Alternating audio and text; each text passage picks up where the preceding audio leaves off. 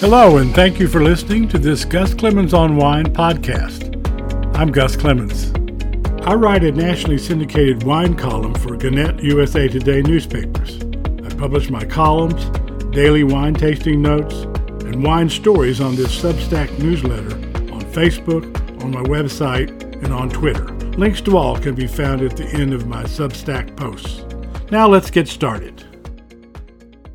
What is your vinotype? What type of wine do you like?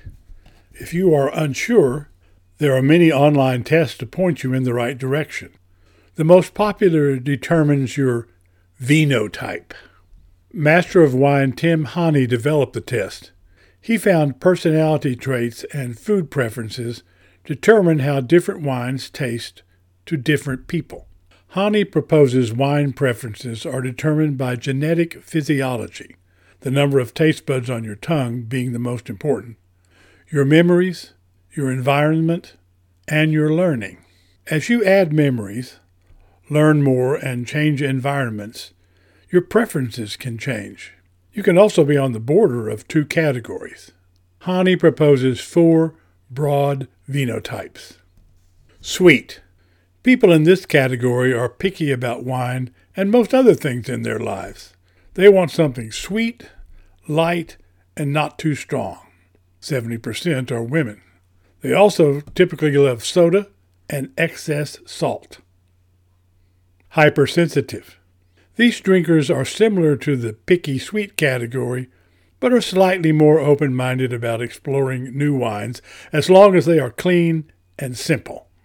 People in this category are likely to complain about TV volume and thermostat temperature.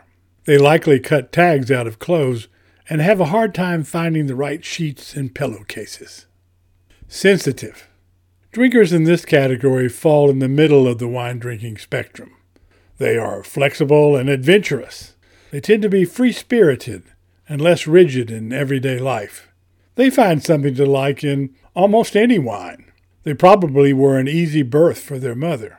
They tend to be the moderator, peacemaker in business and family situations, but may struggle with big decisions. Tolerant. People in this category demand intensity.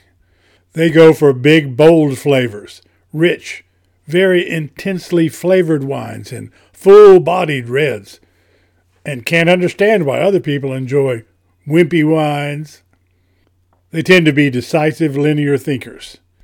They enjoy strong black coffee and cheese. They demand to set volume and thermostat controls.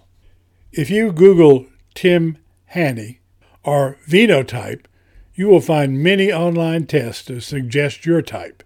It will be fun. Some tasting notes, links to more detailed reviews can be found in the body. Funkenhausen Cabernet Sauvignon, Mendoza, 2020. Concentrated dark fruits. Well made, competent cab at good price rather than a memorable pour. $15 to $16, and that's a 1-liter bottle. This would be about $11 to $12 if a 750 milliliter bottle. Wrenwood Ranch Estate, Zinfandel, Amador County, 2019. Broad, plush, avoids massive alcohol and fruitiness of some big California Zins, flirts with elegance and decorum. $24 to $27. Last round. I named my iPod the Titanic. When I turn it on, it reports, "The Titanic is sinking. Wine time." Thank you for joining me today, and I look forward to our next visit.